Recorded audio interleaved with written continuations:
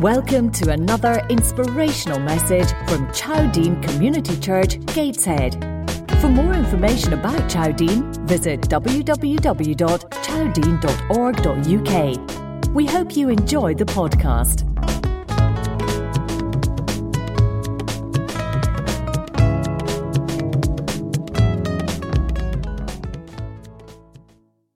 Jesus is coming back. This is what we believe. This is something that we can be absolutely, completely sure of. The details around how he's coming back, that can be a bit hazy sometimes. We don't know all those things. But we do know that he is coming back.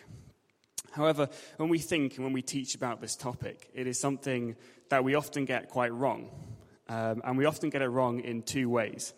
The first of those two ways is we often make it far too complicated. We make it more complicated than it actually is. If you look at the slide that's going to come up now, this one here, we have a series of words, a glossary of words that all relate to things about Jesus coming, whether that's before, during, or after. So they are postmillennialism, premillennialism, pre-tribulationalism, amillennialism, historicism, the apocalypse, preterism, futurism, idealism, the rapture, end times, eschatology, Armageddon, general resurrection, second coming, the church age, tribulation, eternal state, the millennium, the sevenfold Spirit of God, and apocalyptic literature. Now, as soon as you start reading books about Jesus' return, you start coming across terms very much like this. And that creates a problem because almost no one has the foggiest what any of those mean. No one knows what some people do, but most of them have PhDs. Now, these are the result of a good 2,000 years of debate, of very necessary debate and discussion and academic thought. And they are fascinating ideas. And I would love for you guys to spend some time thinking about them. But you don't need to know them to know the wonderful truth that Jesus is coming back. He is coming back. So the first thing we do is we make everything too complicated. The second is we pretend to know far more than we actually know. So if you want to bring up the next slide. This one here. So if you Google Jesus' return, you'll come up with these sorts of things here. And these are books, they are articles, they are ideas that answer questions. And they answer questions that we all really, really want to know the answer to. They're all thinking, what's the answer? What's going to happen? And these books tell us. These articles tell us. Unfortunately, a lot of them are just speculation. They're pretending to know things they don't know. And that can be unhealthy. And it can be just false. And when we do either of these two mistakes, we can end up quite confused. And because we're confused, we can end up just ignoring the whole topic altogether. Or we can end up just being passionately going down a road that is wrong.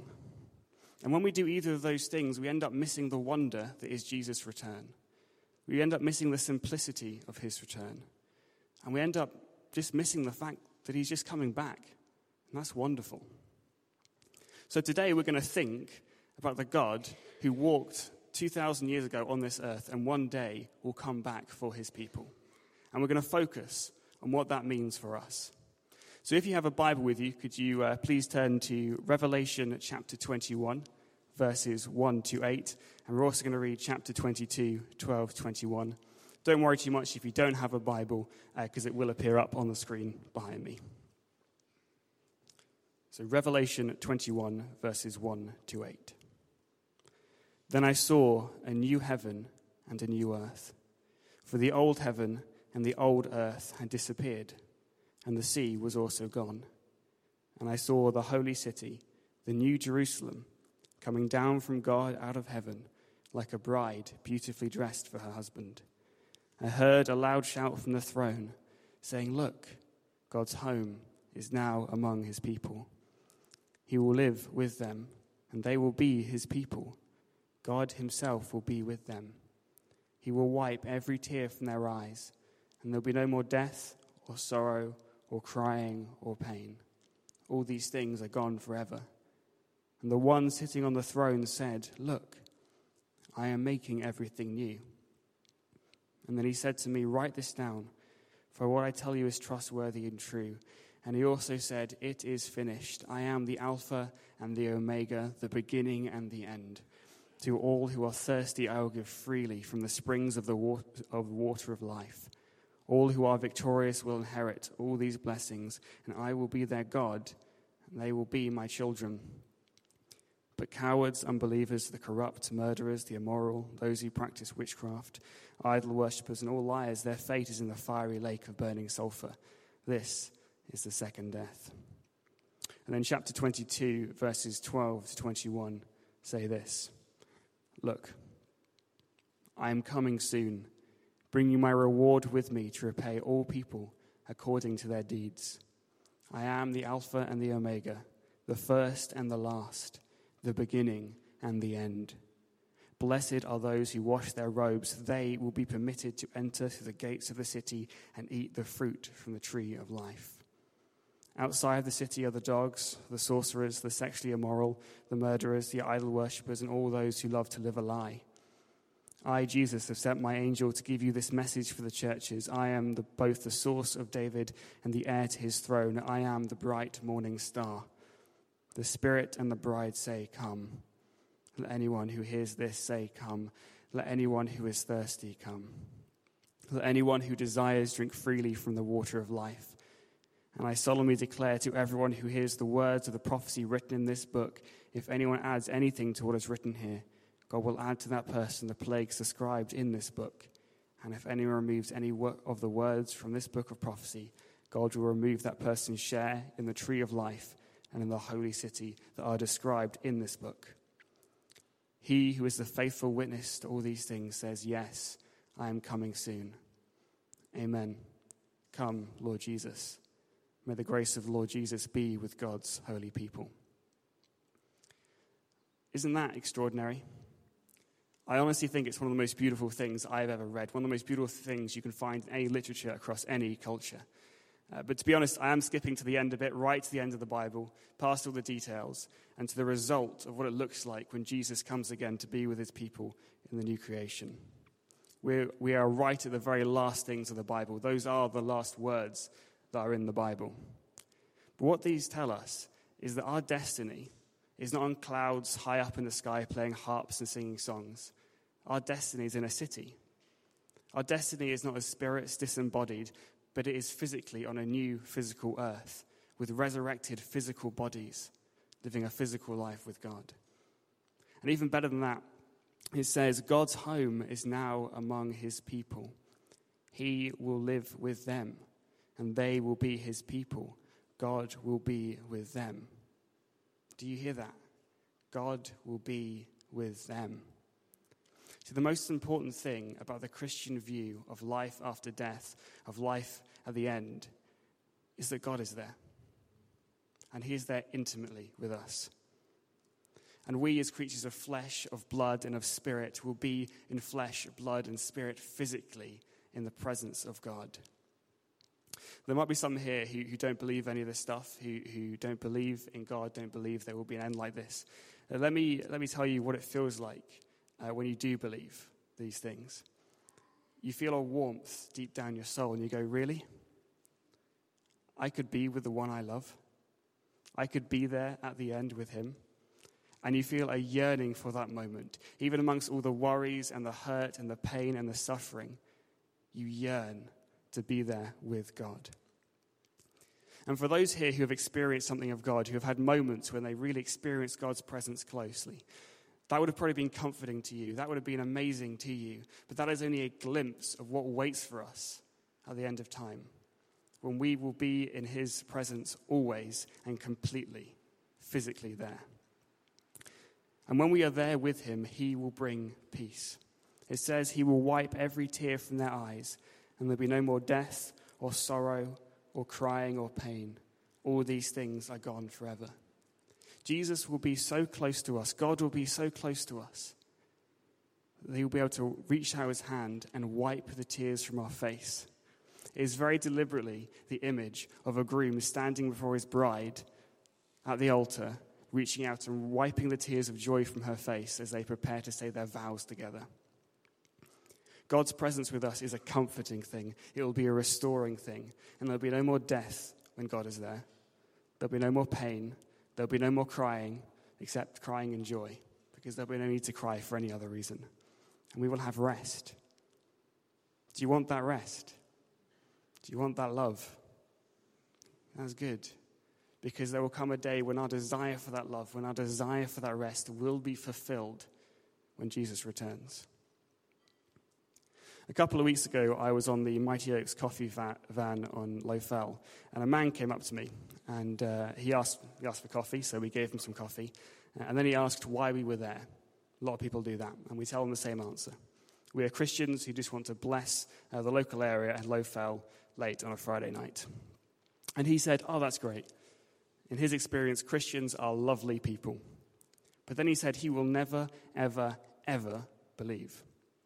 And he said suffering proved that God isn't real. For him, he said Hitler was a scientist and the Holocaust was his experiment. Because the Holocaust happened and God didn't stop it, that means God can't be real. He also talked about his mother, who died when he was young. He said, God would never have let my mum die when I was so young if he was real. He would never have let me be alone. Now, his logic is simple. If God is real, he would do something to solve the world's problems. If God was good, he would do something to solve the world's problems. And because there are still suffering, there are still problems in this world, either there is no God or he is not good. And that's some pretty good reasoning. But it's a reasoning that misses things out. And one of the things that misses out is Revelation 21. Because Revelation 21 says that God is doing something. God is solving the problems. He is at work in the world, and one day he will march triumphant, banishing sin, suffering, and pain forever. And he will draw close by to us. And we will know he is very real. And we will know that he is very good. And he will wipe the tears from our face. Until then, we must be patient. We must be confident that he is doing good work in this world, and he is gathering as many people as possible into his church to prepare for Jesus' return. Now, this is wonderful, but there is something glaringly obvious that we're sort of missing out. A few years ago, I was a relay worker with UCCF. That's the Universities and Colleges Christian Fellowship. And what the relay worker does is they spend time mentoring students, they spend time doing evangelism, and generally helping students on campus reach out and spread the gospel to their friends. And the year-long program starts off with a 2-week-long residential trip in Wales. And I didn't get the best start to this program because the day before, I moved house.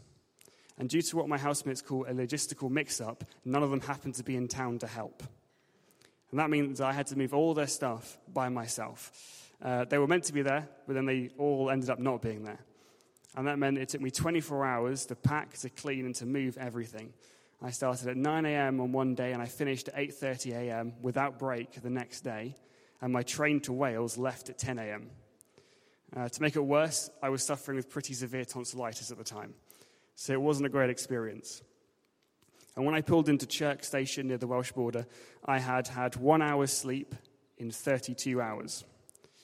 And when I walked into that greeting hall, and I saw for the first time all the people I was going to be working with that year, I was overwhelmed with how confident they were. I was overwhelmed with how extroverted they were, and how they all seemed to be of a social class that was much higher than me, and they already all knew each other. And I couldn't help but think, I don't belong here. I just want to go to bed. I don't know if you have that experience where you thought, I don't belong here. Well, sometimes when I read Revelation 21, I look at that scene, I look at that, and I think, I don't feel like I belong there. Perhaps you felt that yourself. Because I see God and I see his people, and it looks wonderful. And I wonder if I could be included in that moment. Do I deserve to be there? Because I'm not perfect, and that looks pretty perfect. I'm quite temperamental. I'm prone to overworking sometimes and to being incredibly lazy other times. I can be naive. I can be stupid. I can be thoughtless. I can be dismissive of others, and I can be unkind. So surely God wouldn't want someone like me there. And unfortunately, when I have a closer look at the passage, it doesn't immediately get any better. Because it gives us a handy list of people who don't get in. And it gives us it twice for emphasis. It says, cowards, unbelievers, the corrupt, murderers, the sexually immoral, those who practice witchcraft, idol worshippers, and all liars. And that's a really annoying list because I'm on it. And I'm on it more than once. Am I a coward? Yeah, I could be a coward from time to time. Who isn't? And for a lot of those things, Jesus actually says that if we even fantasize about doing those things in our heart, it is like we have done them. You ever considered using your position at work to get some favor or clocked in a bit early? That's corruption. You ever wished harm upon someone else? Jesus says that's as bad as wanting to murder them. You ever committed sexual immorality in your heart, fantasizing about something that you know can't happen and shouldn't? As for witchcraft, have you ever checked a horoscope? As for idols, have you ever put anything before God in your life? That is what the Bible classes as idolatry.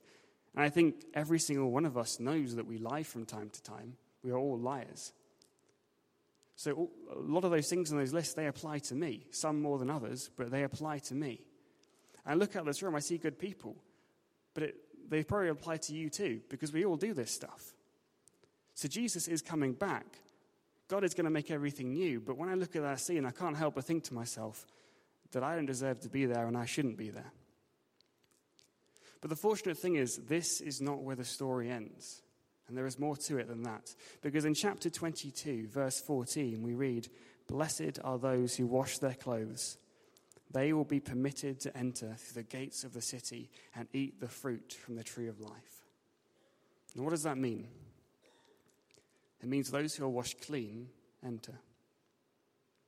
You see, on the cross 2,000 years ago, Jesus swapped places with us. He suffered the pain of separation, the pain of being cast out of God's presence, of being cast out of God's peace, of God's joy, of God's love. And that means that we can take the place that he deserved inside the presence of God. And because he is an eternal being, he won enough space for all of us. And because he's an eternal being, he won it all in a few hours on a Friday afternoon so that he can actually come and join with us there. See, the gates to the city are actually blown wide open by the cross. The entry fee is paid by the cross. We are washed clean by the blood that was shed at the cross. Are we on the list? Yeah. But we can still come in because our sins no longer hold us back. Those things no longer identify us. All we need to do is go to Jesus and accept the swap. All we need to do is metaphorically wash our robes and we'll be cleaned of our past. So what? You don't deserve to be there. I don't. But Jesus does. And he has prepared a place for us there. The place that he deserved, he has prepared for us. And don't think you're getting in via the back entrance either. Don't think you're getting in because you're a charity case, that they'll sort of usher you in late into the city of God at the end of the world and sort of not really look at you. That's not what's going to happen, because in verse 17 it says, "The Spirit and the bride say, 'Come.' Let anyone who hears this say, 'Come.' Let anyone who is thirsty come. Let anyone who desires drink freely from the water of life. Come here, all those who are thirsty and all those who are in need." It is not that you are being let into the city of God. You are being called in. You've been called in now to the kingdom so that one day you can be called in then into the city. So that Jesus now can care for you, and then he can give you the life that we were always meant to live with him in peace, in joy, and in love. But this brings us to a question. What does this change about our life right now? This is all great. This is stuff that's going to happen in the future. It's great to think about. But what does it change about today? Well, the first thing it does, because it does three things. The first thing is it gives us hope. Everything's going to be all right in the end. There is suffering in this world. There is a lot of suffering in the world. You just have to turn on the news to see it. And there is suffering in our lives. There is no one in this room who is immune from that, and I think we all know that. And sometimes it can seem hopeless. Sometimes it can seem like we're trapped in it all, that it's never going to come to an end. I mean, just look at politics at the moment. There is chaos and there is confusion, and nobody knows what's going to happen next or if it's ever going to come to an end. But Jesus' return, despite all this, can give us hope that there is a happy ending. We know how it's all going to end, and it's all going to end in peace, in paradise, and in the presence of God. So we don't need despair when things go wrong. We can have hope. It's like we're living a novel. And it's like we've been given the chapter at the end so that we know everything's going to be all right and there's going to be a happy ending. The second thing this does for us is it tells us this hope that we have is not now, is not in this world, but it is in the next. When we read the Bible, we can see lots of things. We can see that God promises peace. He promises victory. He promises prosperity. And something we can do is we pray really, really hard for those things, and we can be disappointed when a check doesn't arrive in the mail. This is a big mistake we sometimes make. And it's preachers make it. We make it all the time when we're preaching. What we know, or what we say, is we say, God will give us those things now. We say, since God promised those things, we can have them now. He will make our families perfect. He will make our financial difficulties, our overdrafts, our credit card debts, our student loans go away. He will give us 2.5 kids and a comfortable life in the suburbs. And we know that God does do wonderful stuff, and he does do some of that stuff for us. He does heal. We know it. We see it all the time. But for most of us, that healing will not be complete until Jesus returns. Our financial security will not be complete until Jesus returns and makes it so we don't need money anymore. Our peace will not be complete until Jesus returns and he abolishes all wars and strife and pain. And what we will find is at the end, we will receive far better than we ever expected, far better than I can tell you today, and far better than we will ever long for. The third way this should affect our life is it should make us prepare. Does the band want to come back up? This should make us prepare. And how should it make us prepare? Well, look at that list. If you know Christ today, if you know Christ took your place on the cross and paid the price for you, then it's time we started acting like it. Are we, even though we know what Christ has done for us, cowards, unbelievers, the corrupt, murderers, the sexually immoral, those who practice witchcraft, idol worshippers and liars? To a degree, we are, yeah. We still mess up. But those things no longer define us and no longer hold us like they used to. We are people who have swapped place. And it is a little bit silly sometimes when we play with the things that we won't be able to take with us anymore. We need to prepare by leaving those things behind. And with the hope of the Holy Spirit who lives inside every single person who believes, our lives should be moving away from those things.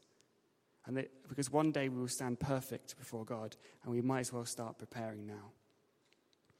However, today if you're unsure if Jesus took your place or you don't think he did, then you too can prepare because you have a decision to make. Do you want to spend forever with God in his peace, his love, his kindness, or do you want to spend without it? Because if you choose the latter, you should be prepared to spend forever without God, without his peace, his love, and his kindness. But why not come into the city? Why not come into the city where the gates are wide open and God calls all who are thirsty, all who are struggling, all who are suffering to come in and drink, to be healed, to find comfort? Because the price has been paid. All you need to do is accept the swap and pray that Jesus might take your old life to the cross and let him give you a new one. Should we pray together?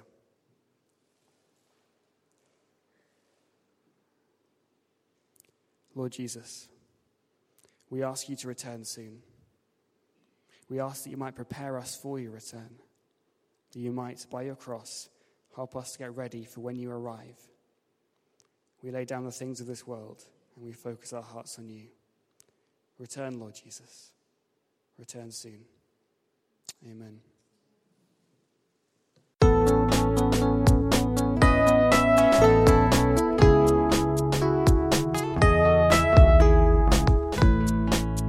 This is the end of this message. We hope you enjoyed it. If you want to find out more about our church, please visit www.chowdean.org.uk.